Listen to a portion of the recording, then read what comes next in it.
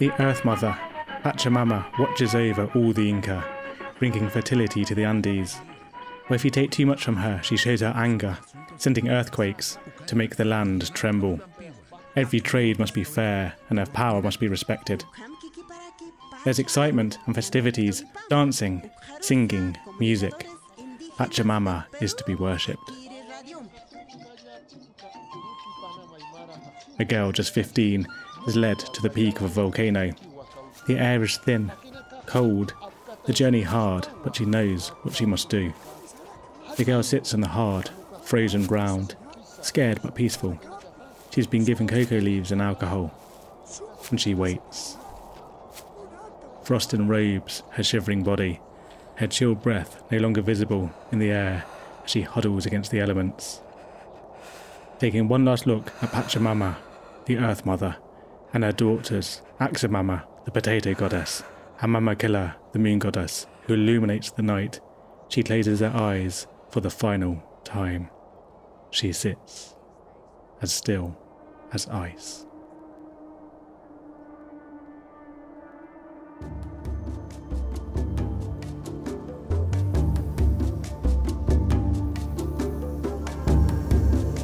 Welcome to The Curiosity of a Child. Hi Anton, how are you? Hello, I'm good. I thought we'd start with a story this time, something a bit different. And that's actually based on a true account. Because in 1999, the body of a mummified girl was discovered atop a volcano in Argentina. And I've got a picture of her here, which I have in the show notes. How lovely. Yes, she's actually preserved sitting up. And she'd been sacrificed 500 years earlier to appease the goddesses who brought food and life to the steep Andean slopes. And it's a really difficult place to survive because there's no large areas of land to cultivate and the soils there can be really poor.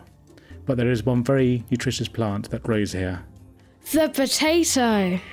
Yeah, that's right. The humble potato. I mean, it feels like such an everyday and ordinary thing. And you can't, if you think about the potato, it feels like it's been around forever, doesn't it? But in Europe and Asia, at least, we've only really eaten it for the last 400 to 500 years. And here's a great quote from John Reeder, who wrote one of the key books used for my research for this episode. And when asked, how did people react when they heard your next book? The Capricious Esculent was all about potatoes. He replied with, The potato is the best bundle of nutrition known, but it's not easy to persuade people to take it seriously. As a topic of conversation, it inevitably evokes some degree of mirth or a condescending smirk from those who consider the topic not just amusing, but foolish too. People simply do not believe such a commonplace commodity deserves serious attention. and neither do we, so that's the end of the episode. Thanks for listening, guys. Yeah, thank you. Support us on Patreon for the fourth episode. No. No. There will be bonuses on Patreon, though. He's right. It does deserve more attention than people give it. So if you think about the history of the potato, many people will probably have the Irish potato famine come to mind. And that's quite well known. So we're going to spend much of this episode actually exploring its earlier history to understand how we reached where we did. So the potato is native to South and Central America. And there are over 150 species in the wild. Most of them don't look like the ones you find in the supermarket today. And I've got some pictures here, which will be in our show notes. And hopefully in chapters on the podcast, so if your app supports it, there might be pictures going along with this episode, which you can look at. Maybe. So, the wild potatoes, they're much smaller than the ones you'd find in the shops. And they're really oddly shaped and knobbly. So, Anton, what do you think of these pictures here? They look like completely different vegetables and different fruits. Yeah, some look like pine cones and all sorts. It's amazing, isn't it? Really knobbly and quite interesting patterns and textures there. A bit like grapes, some of them. Yeah, very purple and orange and yellow and all sorts. So loads of colours. Could you imagine peeling those? We generally call them a root vegetable, but they're actually tubers. So a tuber is part of the stem that goes underground into the plant. And if you look at a potato, you'll see they're covered in eyes. So in front of you are two bags with, what do they say on them? Vegetables. Yeah, so reach into the first one. Okay, I don't trust this. Aha, a potato? Yeah, can you see the eyes in it? And there's a few little bits growing off it, so I've left it a while. Yeah. So the eyes are the little like nodules in there, all the little holes. So that is where the stem will grow from. Then if you look in the next bag, you'll see what happens if they're left long enough. I'm putting that back down. Yeah, what did that look like? The potato looks like it's had everything sucked out of it, and then there's more roots and stuff growing out of it. Yeah, that one's gone a bit shriveled, but there's long roots on that one, so it's been left a while. And actually, you get some of the cultures, particularly the ones that brought potatoes in that were traded with, in Chile, they would make pottery that combined the essence of a person and a potato. Mm-hmm. And there's a picture here of one, so it's a potato with a person's head. Nice. But not Mr. Potato Head. No. So you can actually take one of those potatoes that you just picked up there and you could cut it into pieces. Then each of the eyes, you could plant those to grow new potato plants from. Ooh. And that is actually the primary way that we propagate them. So rather than using seeds, we will clone the potatoes, but that can lead to big problems, as we'll discover later. Disease? In a way, yeah. Okay. So do you like potatoes? I do like potatoes. I like chips. Yeah, I like roast potatoes. It's probably my favourite. No, back to the podcast. But did you know that potatoes are poisonous? No. Well, they are, or at least many of the wild ones are. Potatoes are actually related to tomatoes. Both are members of the deadly nightshade family. Yeah, so do you remember from our magic episode that nightshade was used in the witch's ointment and was tended to by the devil himself? But what makes them so dangerous is their lethal levels of glycoalkaloids. How dangerous are glycoalkaloids? Well, you only need probably about 5 milligrams for every 1 kilogram of your body weight, so pretty dangerous. And symptoms associated with glycoalkaloid poisoning from potatoes include a bitter burning sensation in the mouth, flu-like symptoms, nausea, vomiting, stomach and abdominal cramps, and diarrhea. My favourite. If you allow your potatoes to flower and fruit, they produce green berries like small, unripe tomatoes. The key difference being they might kill you if you eat them. Yeah, I did actually find one article where the author, he tasted but spat out the berries at various stages of ripeness. And at first he said they tasted a bit like green tomatoes. Then as they ripened, they became a sort of a bittersweet. Then when fully ripe, a mix of melon and tomato. But please don't try that yourself, okay? No. Potatoes are also related to aubergines, peppers and tobacco. So do they contain nicotine? Yes, but a cigarette contains around 18,000 times more nicotine than the same weight of potato. Phew, that's good. So we are a non-smoking podcast, but we are pro-potato. Mm-hmm. So how did the potato take over the world and become the fourth most important food crop after maize, wheat and rice? I don't know. Well, we're going to find out a little bit, okay? So today it's grown globally in around 150 countries, all the way from sea level up to 4,000 metres in altitude, and from the far north to the deep south. Now, they may be 79% water, but your basic potato is actually packed full of loads of nutrients and carbohydrates, proteins, amino acids, and all sorts. They contain loads of vitamins, including vitamin C. And during the Klondike Gold Rush, that was up in Canada, they were sold for their weight in gold due to their ability to help fight scurvy, so the vitamin C. Mm-hmm. They also have complex B vitamins, iron, calcium, potato. Of course they got potato, potassium and all sorts. And you can actually just live on a diet of potato, and you've got a story about that later, haven't you? Mm-hmm, but first you need them to be safe, reducing the level of glycoalkaloids by about 20 times. Yeah, so we're going to find out how that was done. So first we need to travel back about 8,000 years to the first evidence of potato domestication by the Aymara people in the Lake Titicaca region. And this is on the border of Peru and Bolivia. And they may have actually started domesticating further back than this, but it's hard to find evidence. Now, this is an amazing lake, okay? It's over 3,500 metres above sea level, up in the Andes Mountains. It's a really big lake. And on it, there's artificial floating islands made of weaved reeds. That's cool. Yeah, so there's a picture there. That is very cool. Quite small. Really, really amazing. Now, the Aymara, they would have spent years and years selectively breeding potatoes to try and find the best ones, okay? To get rid of the toxins. And back then, you wouldn't have any tools to test the levels of toxins either. Yeah, that's right. So it's a weird situation because for the potato to become useful, you need it toxin-free. But to bother growing it, you need to have it toxin-free as well. So where do you start on that process? It's a weird one, isn't it? Mm-hmm. Now, one thing they might have done is mixed clay, which was found in the soil in the region. And when you mix it with potatoes, it allows you to eat them safely. These experiments have shown that elements in the clay bind with the glycoalkaloids, allowing them to safely pass through the body. So was this found out by accident? Maybe somebody left a potato out, which perhaps they tried cooking them or something and left it in like a fire pit and it mixed together. I thought, oh, my tummy doesn't feel so bad this time after eating it. I had a couple of other thoughts that maybe, but I haven't found evidence for these. Perhaps the people there, they had a stronger constitution or some natural immunity just through generations of eating the potatoes. Or maybe there's some bacteria in their gut biome which will help reduce the levels. Who knows? Now, another traditional way to make potatoes safe to eat is to create cherno. Now, do you know what that is? Mm-mm. Would you like to learn how to make it? Yes, please. So what you do, you get your potatoes and you dig them up and you expose them for several nights to the freezing temperatures up in the Andes. And then during the day, you cover them up so they're not exposed to the hot sun. Mm-hmm. And then when you've done that for a few evenings, you will soak them in cold running water for a month. And then after that, you take them out of the water and freeze them for another night.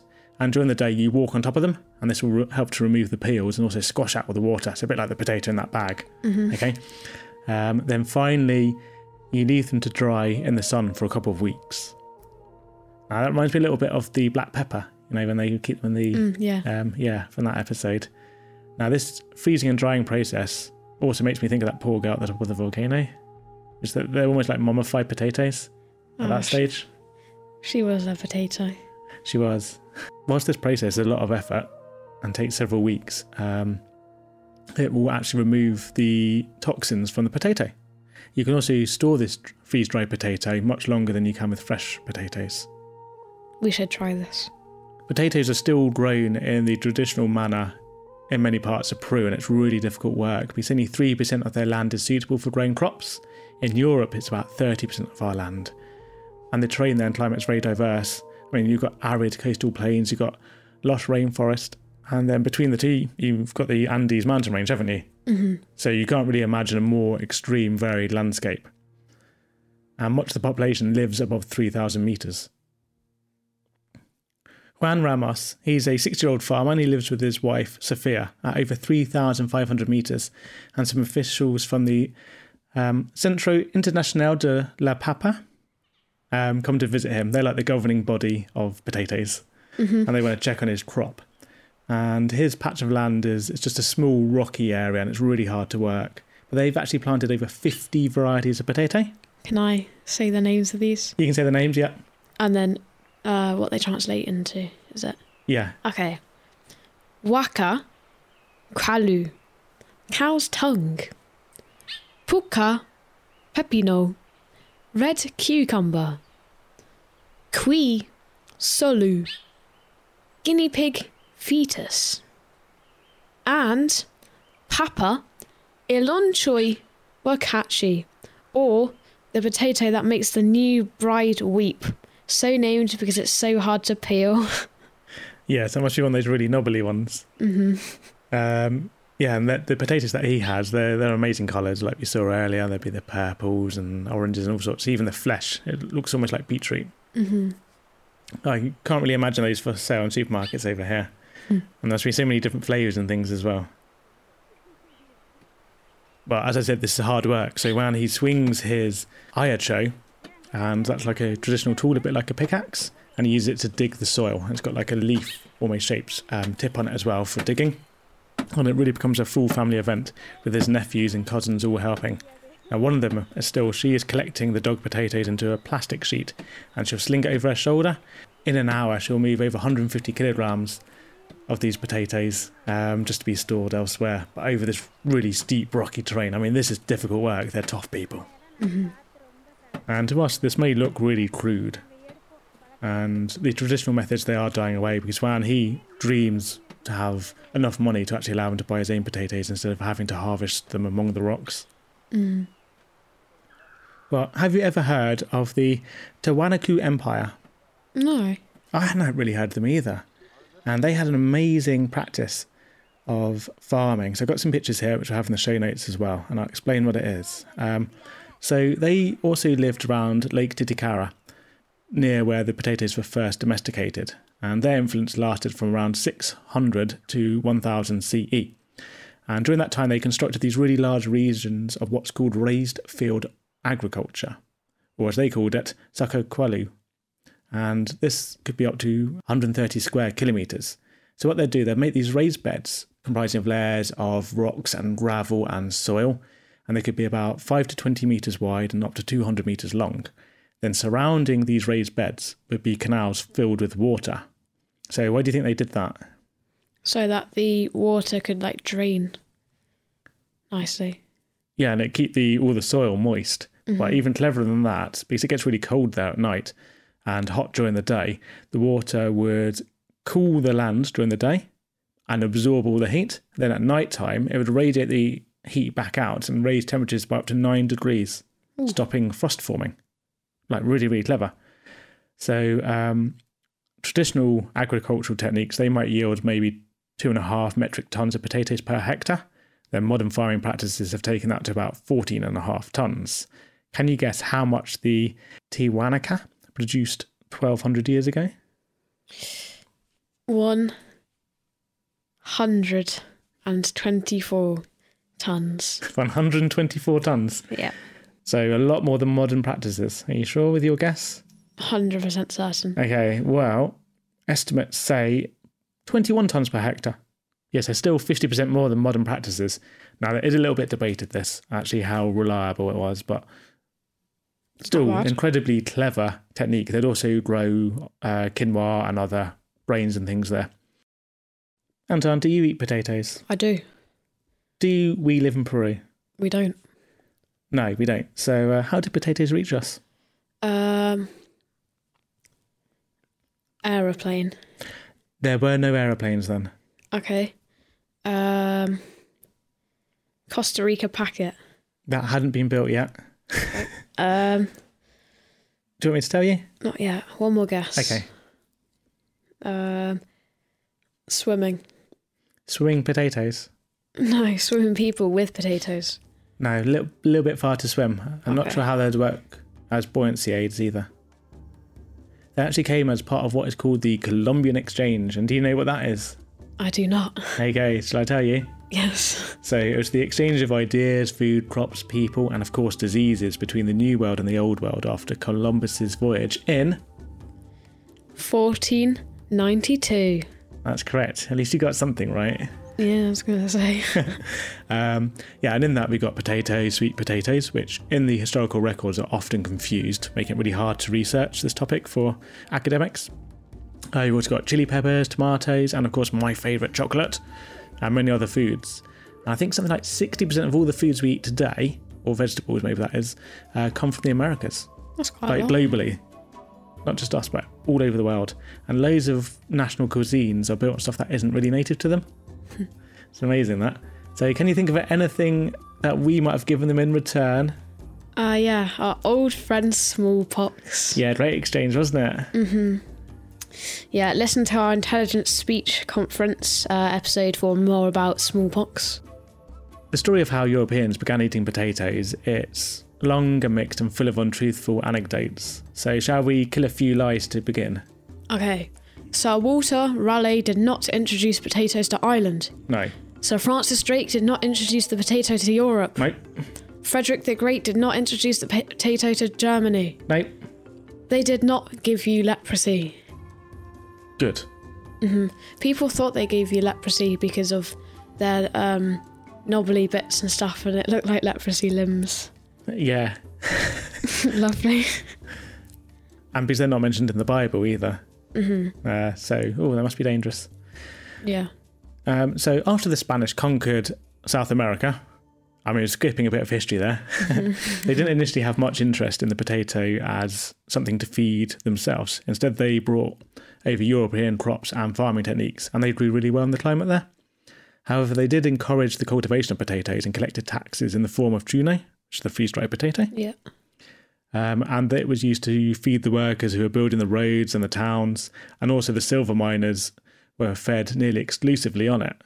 So potatoes powered the workforce, and this became a common pattern, not just in South America, but elsewhere where the potatoes spread. And the silver that was extracted from those mines and taken back to Europe gave Spain the wealth and the power to dominate large portions of Europe for almost a century. But it's very easy to always think of this as one-sided, isn't it? As the evil Europeans and Spaniards invading. And yeah, we did do that. I think part of that's just human nature and history, and it's unpleasant, but that's what happens. But I found a letter here from July 1533 from a boy called Gaspar, and it's to his father. And the son here joined Francisco Pizarro. So you know that name? Here's the conquistador. Yes. Oh yeah, I do actually. Yeah, so I'm going to just read some portions of the letter here. To my longed for father. Dear sir, it must be about 3 years ago that I got a letter from you, in which you asked me to send you some money. God knows how sorry I was not to have sent you anything then, because if I had anything, there wouldn't have been any need for you to write. I've always tried to do the right thing, but it wasn't possible till now. God knows, I give you my word that I've never had a penny my whole time since I came to these parts until 6 months ago, when God was pleased to give me more than I deserved, and I now have over 3,000 ducats. Sir, I'm sending you 213 pesos of good gold in a bar with an honourable man from San Sebastian. He'll have it turned into coin, then bring it to you. I send you more, except he's taking more money for other people too, and couldn't take more. His name is Pedro. Sir, I'd like to be the messenger myself, but it couldn't be, because we're in a new country, and we haven't been here long, and we aren't given the licence to leave except the married men who have been in these parts for a long time. I expect to be there with you in 2 years with the aid of our Lord. I swear to God that I have a greater desire to be there than you have to see me, so I can give you a good old age. Give my greetings to Catalina, my brothers and my sisters, and my uncle and his daughters, especially the older one, as I am much in her debt. Sir, the only thing I want to ask is that you do good for the souls of my mother and all my relatives, and if God lets me get there, I'll do it very thoroughly myself. There's nothing more to write presently, except I'm praying for our Lord Jesus Christ to let me see you before I die. Your son, who would rather see you than write to you. Gaspar de Garat. So that shows that a lot of the people over there must have been so weird going to this other country, eh? I mean, there's some sort of desperation in his letter. So he knows he's not going to go home, and it's not like today where you would have seen that place on TV before or something. It's a strange, mysterious land, and because he's not married, he can't go home. But he would actually be killed in November that year before his dad had even received the letter. But there's no mentions of potatoes, are there? No. But those who were returning to Spain, so he mentions like the married men could return to Spain, they probably would have taken them with them. And the first European description of the potato comes from 1601, and it recounts the Spanish entering the high valleys of the Andes in 1537 and watching the local people cultivating potatoes.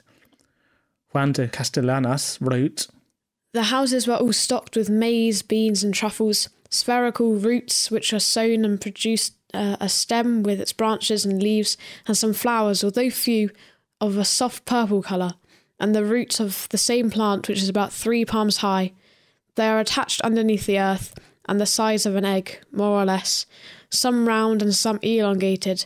They are white and purple and yellow, flowery roots of good flavour, a delicacy to the Indians, and a dainty dish, even for the Spaniards. So it sounds potato-like to me. Mm-hmm. And then potatoes, they started to trickle into Europe via the Spanish. And it may also be that some of the early records of the discoveries that the Spanish found were hidden from the other European rivals, making it even harder to unearth this. Mm-hmm. And it's pretty much impossible to know who the first person was, and it's probably numerous people.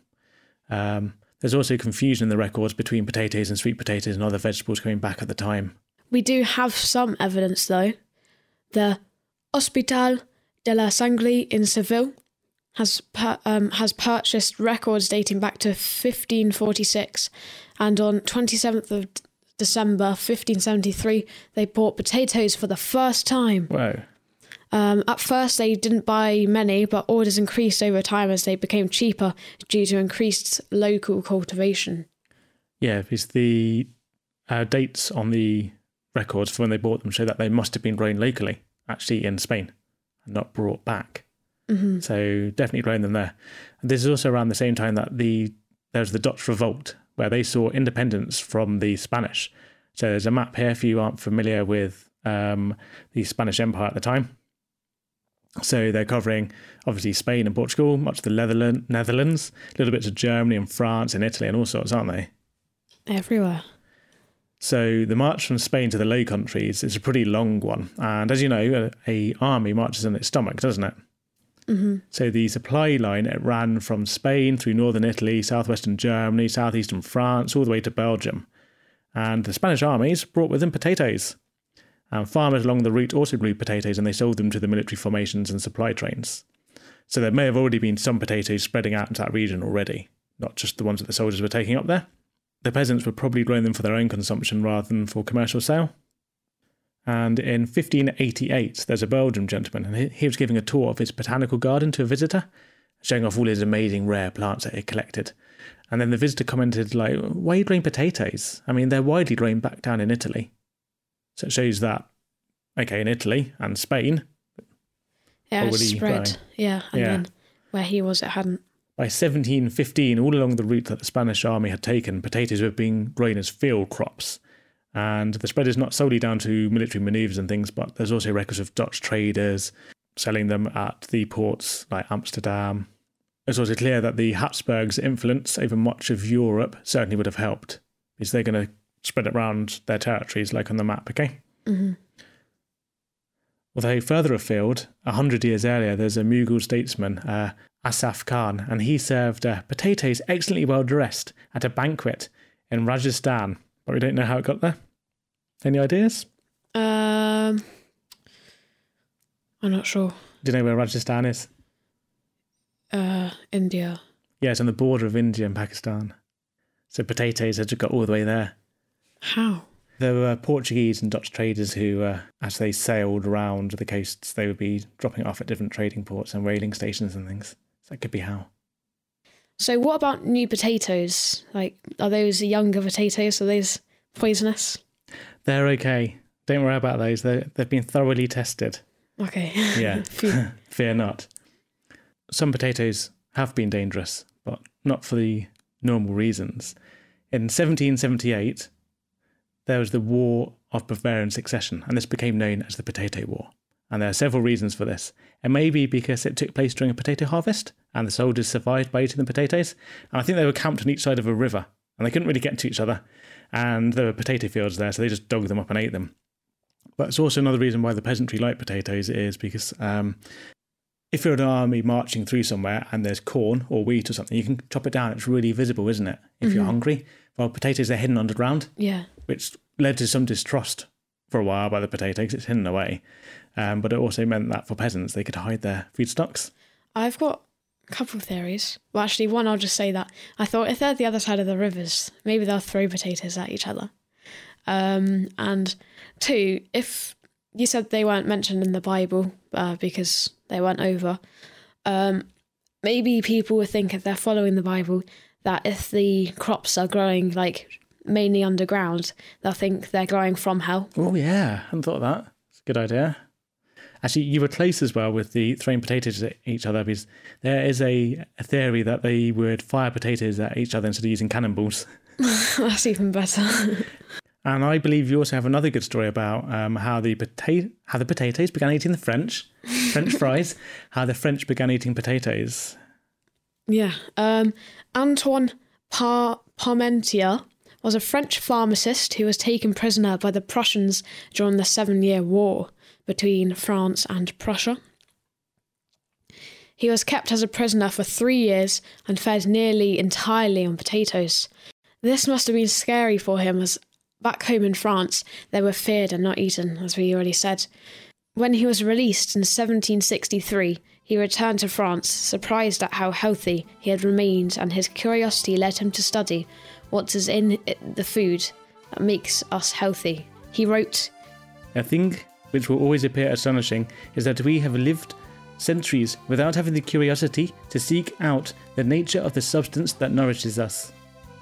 His aims were to reduce the calamities of famine, and he chose the potato with which to do this. And he had several cunning plans to convince the peasants, nobles, and the king. On Louis XVI's birthday, Parmentier presented him and Marie Antoinette with a bouquet of potato flowers, which the king pinned to his lapel and Marie wore in her hair. All the lords and ladies of the court were present as Parmentier served a banquet full of potatoes. Now they had royal approval, it was fashionable to be seen with potatoes. But he still needed to convince the general population, and this was Parmentier's next genius plan. He ordered 40 acres on the outskirts of Paris to be planted with potatoes and heavily guarded to make it seem like they were very important. But at night, there would be no guards. Curious peasants soon began investigating and stealing the potatoes. If they're good enough for the king, they're good enough for us. Soon potato eating became common in Paris, but rapidly spread throughout France. When the revolution struck France, not long later, Louis told Parmentier, "France will thank you someday for having found bread for the poor." Parmentier was a hero, and not one of the many executed. In fact, Napoleon awarded him one of the first Légion d'honneur. Yeah, he's an interesting chap, actually, Parmentier. Mm-hmm. And one of the other things he had to battle was the church and their belief in the dangers of potatoes. But that did change, and there was actually pamphlets sent to all the churches with fact sheets on the advantages of potatoes for priests to read from the pulpit. The potato had also reached England and Ireland and become established as a personal crop grown in vegetable gardens long before it was a field crop like elsewhere in Europe. And it's thought that potatoes maybe reached Ireland with Basque fishermen who had sailed up there and they had them aboard on their ship, maybe because of their high levels of vitamin C. And when a Cornish rector demanded that his tenants started paying a tithe on their potatoes, they refused, saying that they'd been cultivating them for time out of mind and never paid before. Now, a tithe is a 10% tax on profits that's given to the church. And then given that the rector demanded this, it suggests that maybe the growing of potatoes was starting to become more widespread. Mm-hmm. Because you're only going to tax the commercial goods. So what effect were all these probably millions of potatoes being grown in Europe having? Less people are getting scurvy. Yeah, more people are being fed. Yeah, because today we're really lucky. Because generally, we've got enough to eat, don't we? Mm-hmm. And it's really easy to think that this has always been the case. But France actually suffered 89 major famines between the 10th and 18th century.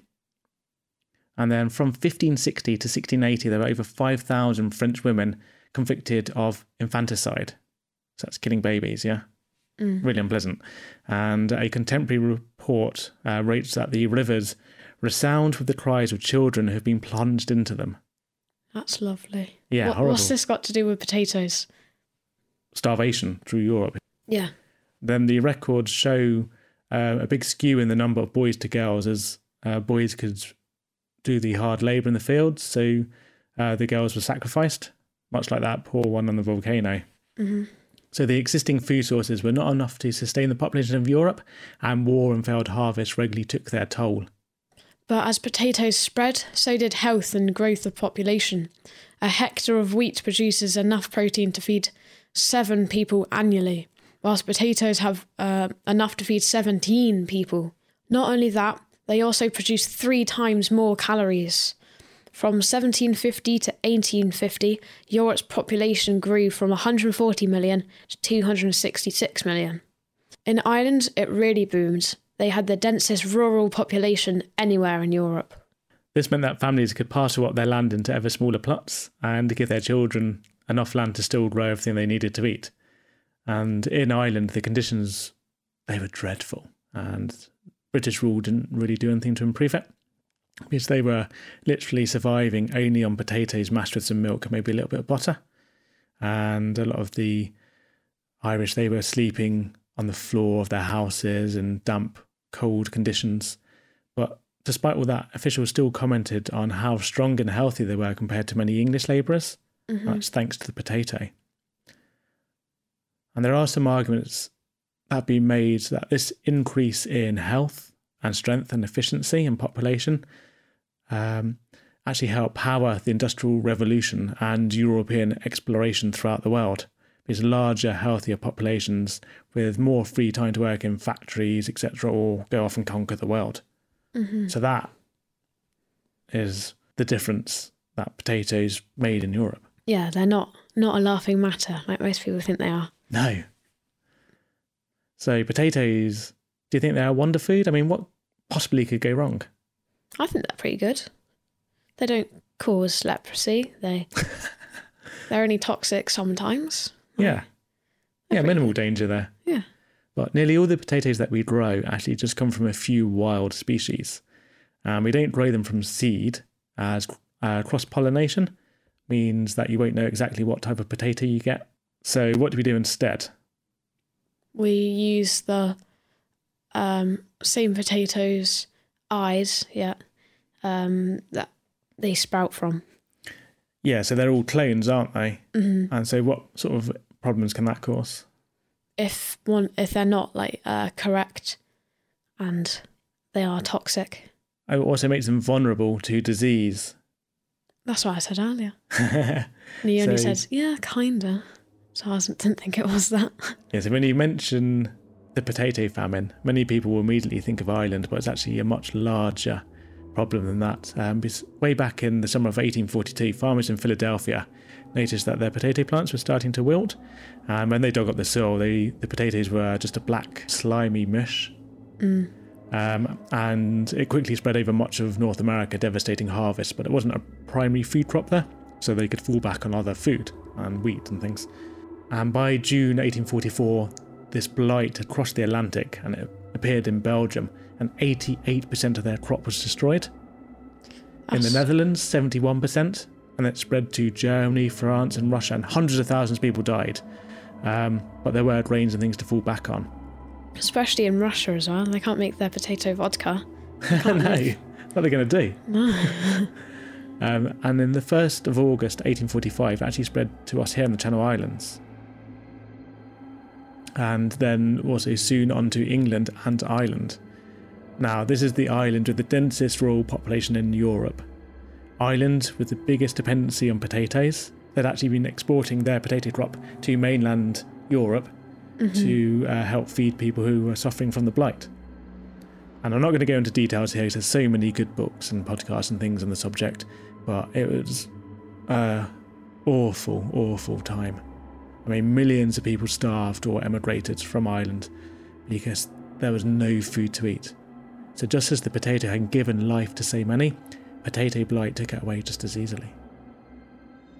And we needed, obviously, a way to fight this blight. But before we can do that, we've got to understand what's causing it, don't we?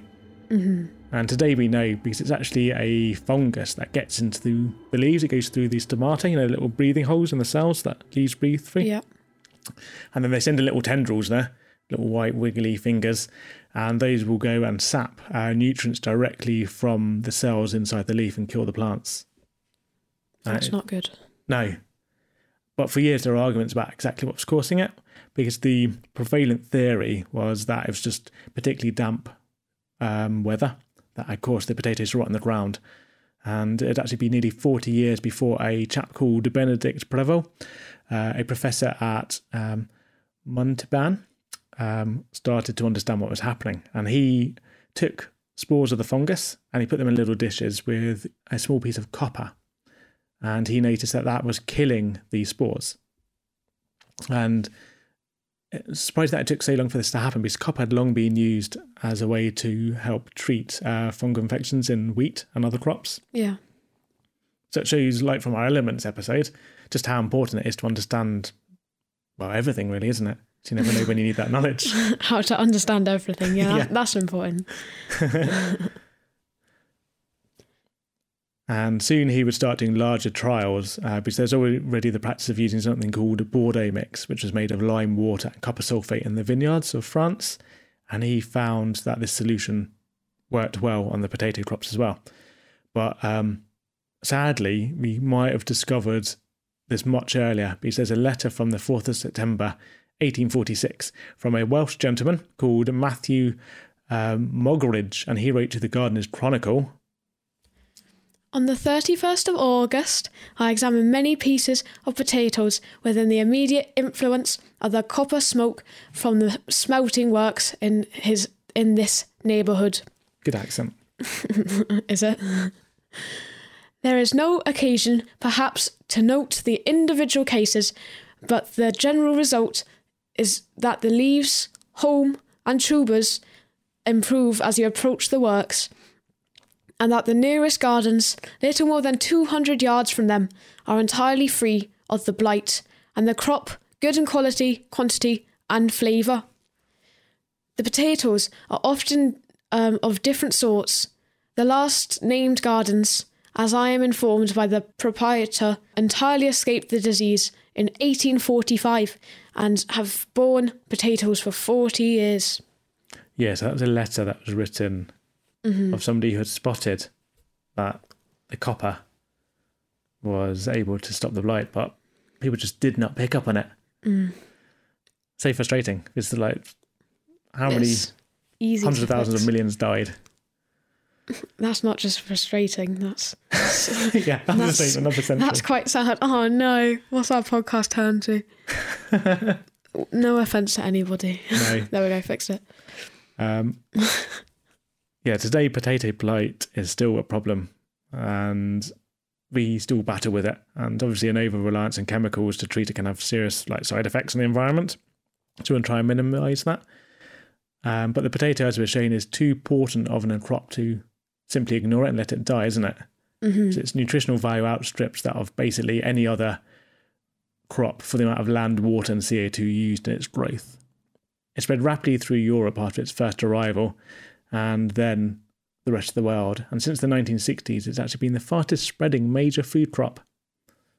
And of course, one place where it's grown is our sister island, Jersey. They're not that bad. Okay. It's a name for their Jersey Royal potatoes. And I've got a 1905 book here, which is called The History of the Potato. And it talks about the potato growing in the Channel Isles and how they are shipped to up to London. We've got our tomatoes, so that's fine. We do have our tomatoes, yes. And it said that in 1867 there were 22,623 tonnes exported from Jersey alone, with a value of £215,000. That's in 1876 money as well. So that's a lot. Yeah, a lot of money there. And there's still a similar quantity of potatoes exported from Jersey to this day. But the real big player in potatoes is not Jersey. No, it is China. It's in China there's been a real concerted effort to encourage the growth and consumption of potatoes. And they're actually now the world's largest producer, making over 20% of the annual global crop. That's a lot.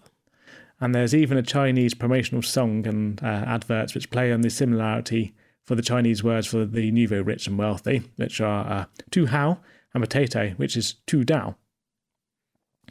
And there's a 51-year-old potato farmer turned entrepreneur named Fen Xiaoyan. She's from the northern potato growing region of Shanxi. And she's been singing songs praising potatoes. Do you want to hear one? Yes, please. So this song is called Potato, Potato, Potato.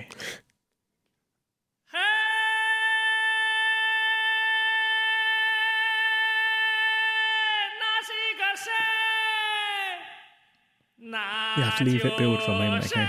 I don't think this is her singing at the moment.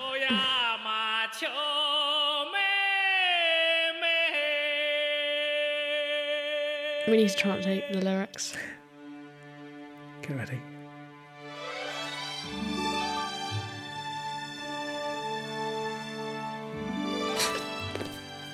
Don't cry. And it's beautiful.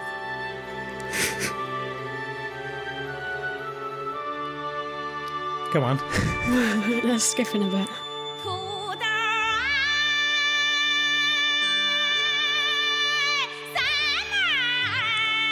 This is playing now, I think.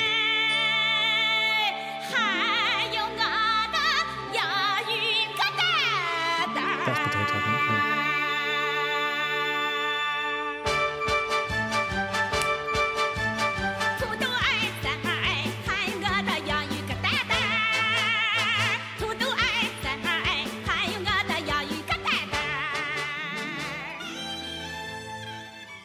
Had enough? Yeah. That was incredible. That was, beautiful song. Mm-hmm. Reminds me a little bit of South Park. I've never heard of that. Yeah, China. Like, potatoes are big there, and they're trying to get them to eat more. Mm-hmm.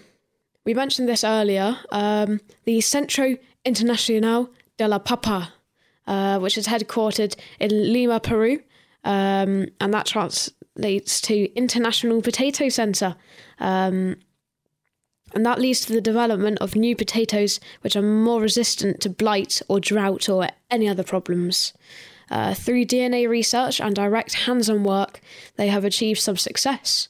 In China, new disease-resistant varieties increased returns 106%, with poor households receiving 71% of the benefit. Very good. In Tunisia, new methods for controlling potato moths led to a 64% return over 25 years. And in Vietnam, late blight-resistant varieties gave an 81% return over 15 years. Yeah, they're doing really good work there to try and keep us safe so we don't have another situation like the horrible potato famines of the mid-1800s. They're really frustrating. I'm so bad. I hope we don't get cancelled. I wasn't frustrated at what's happened to the people. I was frustrated at people not picking up on that letter. That's true. If there were podcasts like this around at that time, we would have saved the world. We should take our time machine back and present this. Yeah, we need to get out the closet, though. We do. The closet. Yeah. Is that the TARDIS? Okay. I think those potato moths probably look like hawk moths. I like them. Anyway, today we have so many potatoes, don't we, that they can even be used for toys. So I've got the first Mr. Potato Head advert for you here. Oh, yeah. Television advert. Prepare to be scared. Oh, no. Hey, it's Hasbro. Hasbro makes toys. What's new, Hasbro? Mr. and Mrs. Potato Head with their own cars and trailers. That's what's new. See, Mr. Potato Head has a car and boat trailer. And there's a car and shopping trailer for his wife, Mrs. Potato Head. It's such fun to do and so easy. Like this. Take any fruit or vegetable. Just stick in eyes, then ears, and then the mouth. You can make the funniest looking people in the whole world. Potato Head people look different every time you make them. Mr. and Mrs. Potato Head with cars and trailers come in $1 and $2 sizes. I have to say, the potatoes actually look like potatoes. I don't know if it's real potato or if it's clay. They're real potatoes. Actually. I find them quite scary. They're actually like the that pottery that we had at the start, aren't they? Oh, yeah. In a way. Sort of. To push it into a real potato, you need to have quite a sharp pin on the back. Mm-hmm. So kids would just be poking themselves with these sharp metal pins. We need to do Dangerous Toys 2.0. Oh, we do. Bring back the Cabbage Patch Kids. Potato Patch Kids. Oh. Ooh, yeah, on something. Okay, copyright. Yeah, patented. Anyway, so the potato is pretty important, yeah? Whether they're chipped, mashed, boiled, baked or roasted, the potatoes on your plate deserve some love. As Brexit posters proclaimed, potatoes are immigrants. They've travelled the world, but they've been accepted by people everywhere due to their versatility and incredible nutritional value. And if you've seen or read The Martian, you'll know that one day they may even be feeding us in space as well. Potatoes may seem boring, but they're far from that. These once poisonous tubers were one of the foundations of the modern world, powering people, nations, revolutions and conquest. But their story also warns us of our vulnerabilities, our dependency on brittle systems or singular sources of security. They warn us of the devastation of famine and the importance of spending on scientific research and safeguards. They tell stories of the rich exploiting the poor with cheap food and labour. As Pachamama, the Incan Earth Mother, and her daughters Axomama, the Potato Goddess, and Mama Killa, the Moon Goddess, warned us, we must not take too much without making sure that we give something back. And on that note, we're going to give you something back for listening to this. A recipe. Yes, we can't leave without giving you a nice potato recipe. And there's one for potato pie here from 1676 from, I think there's a book called True Gentleman's Delight. Now, I tried looking that up and I couldn't find Couldn't find anything. Nothing bad came up though, do not worry. Okay. Anyway, a potato pie for supper. Take 3 pounds of boiled and blanched potatoes and 3 nutmegs. Go listen to nutmeg episode. And half an ounce of cinnamon beaten together and 3 ounces of sugar. Season your potatoes and put them in your pie. Then take the marrow of the 3 bones, rolled in yolks of eggs, and sliced lemon and large mace, and a ½ pound of butter, 6 dates quartered. Put this into your pie and let it stand an hour in the oven. Then make a sharp curdle of butter, sugar, verjuice, and white wine. Put it in when you take your pie out of the oven. Voila. Sounds delicious, doesn't it? Mm-hmm. I mean, cookery's changed. I think we'll find some more recipes for the Patreon episode. Yeah. A little bonus. So the plan is we're going to do a Patreon episode with a bit more potato facts. It's going to be the liars, scoundrels and spies of the potatoes. So we've got a story about a man faking a herbal reference to potatoes, a man selling dodgy potatoes, the British Empire potato collecting expedition to South America. Now with a name like that, you'd think 1800s maybe? Mm-hmm. No, it happened in 1938. The episode will include Russian friends and Soviet spies. All sorts. So you can listen to that if you sign up to our Patreon. Uh-huh. I think there'll be some rewards on the £1 and then everything will be on the £5. Definitely get the £5. That's right, yeah. Yeah. So, next time you have potatoes, give them a little bit more appreciation, a bit more love, I think. Yeah. You can do the same for the podcast too by leaving a review or following us on Twitter. At CuriCharPod. Or Instagram at CuriCharPod. Facebook. Just search for the Curious for Child podcast. Our website. thecuriousforchild.com. Our merchandise store. shop.thecuriousforchild.com. My YouTube channel. The Curiosity of Gaming on YouTube. Is there anything else? You could email us hello@thecuriouslyofchild.com. Sign up for our Patreon. Sign up for our Patreon. Just search for the Curiosity of a Child Patreon. Yeah. And you're bound to find us. We've also hopefully got an exciting interview lined up soon. Nothing to do with potatoes though, something very different. But we'll keep that secret for now. I am very sad. No one's given us a review for ages. No, we put our heart and soul into this, even though our release schedule has become really bad recently, which is why we're a little bit rusty and took a while to get going this episode, didn't we? Yeah. But I think you did okay, Anton. You didn't. You were awful. I'm joking. Okay, I'll cut myself out when I edit. It's just going to be you speaking. Okay, just responding to a non-existent voice. So thank you very much for listening, and hopefully we will be back again soon with another episode on exciting topics such as... You let us know at hello@thecuriousofchild.com. Oh yeah, good idea. Or whatever it is, I don't know anymore. Right, we're going to go to bed now and sleep. Good night. Bye.